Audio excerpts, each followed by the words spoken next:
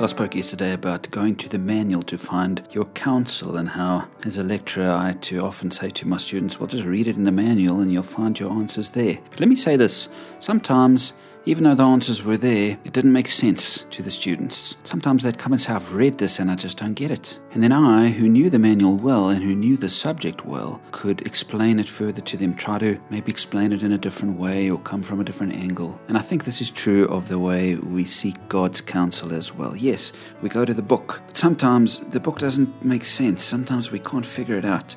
Sometimes we need somebody else, somebody wiser, somebody who can see things from a different perspective to guide us.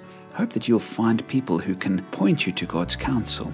In fact, Solomon himself, who was the wisest man, said this in a proverb: plans fail for lack of counsel, but with many advisors they succeed. Proverbs 15 verse 22. Do you have many advisors who help you succeed in your plans? People and mentors and friends and colleagues and family who you can phone and talk to and kick ideas around with? It's always a good idea to seek the counsel of others who you trust. And that's what church is about, friends.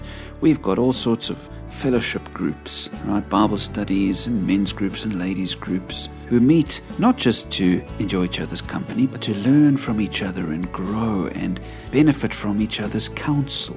What a privilege to belong to a body of believers, of Spirit-filled Christians who you can go to when you need counsel and help.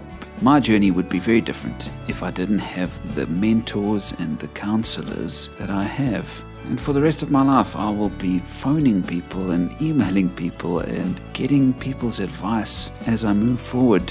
If you want to hear from God, friends, don't just expect a message in the clouds. Spend time looking for His counsel in His Word, but then lean on other people. Ask other people's advice. God speaks through His Word, but He also speaks very powerfully through Spirit-filled believers in Christ.